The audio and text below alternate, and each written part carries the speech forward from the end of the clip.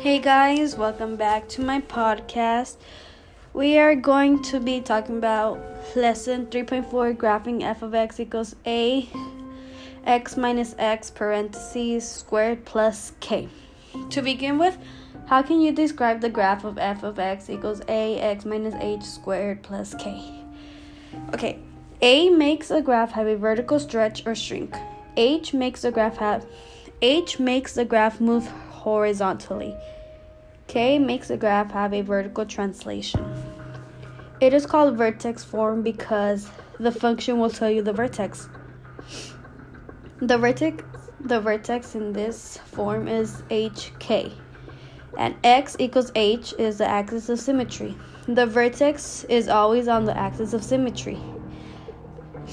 X is less than or greater to 1 will have a shrink, and x is greater than or equal to 1 will have a stretch. Thank you guys. Bye.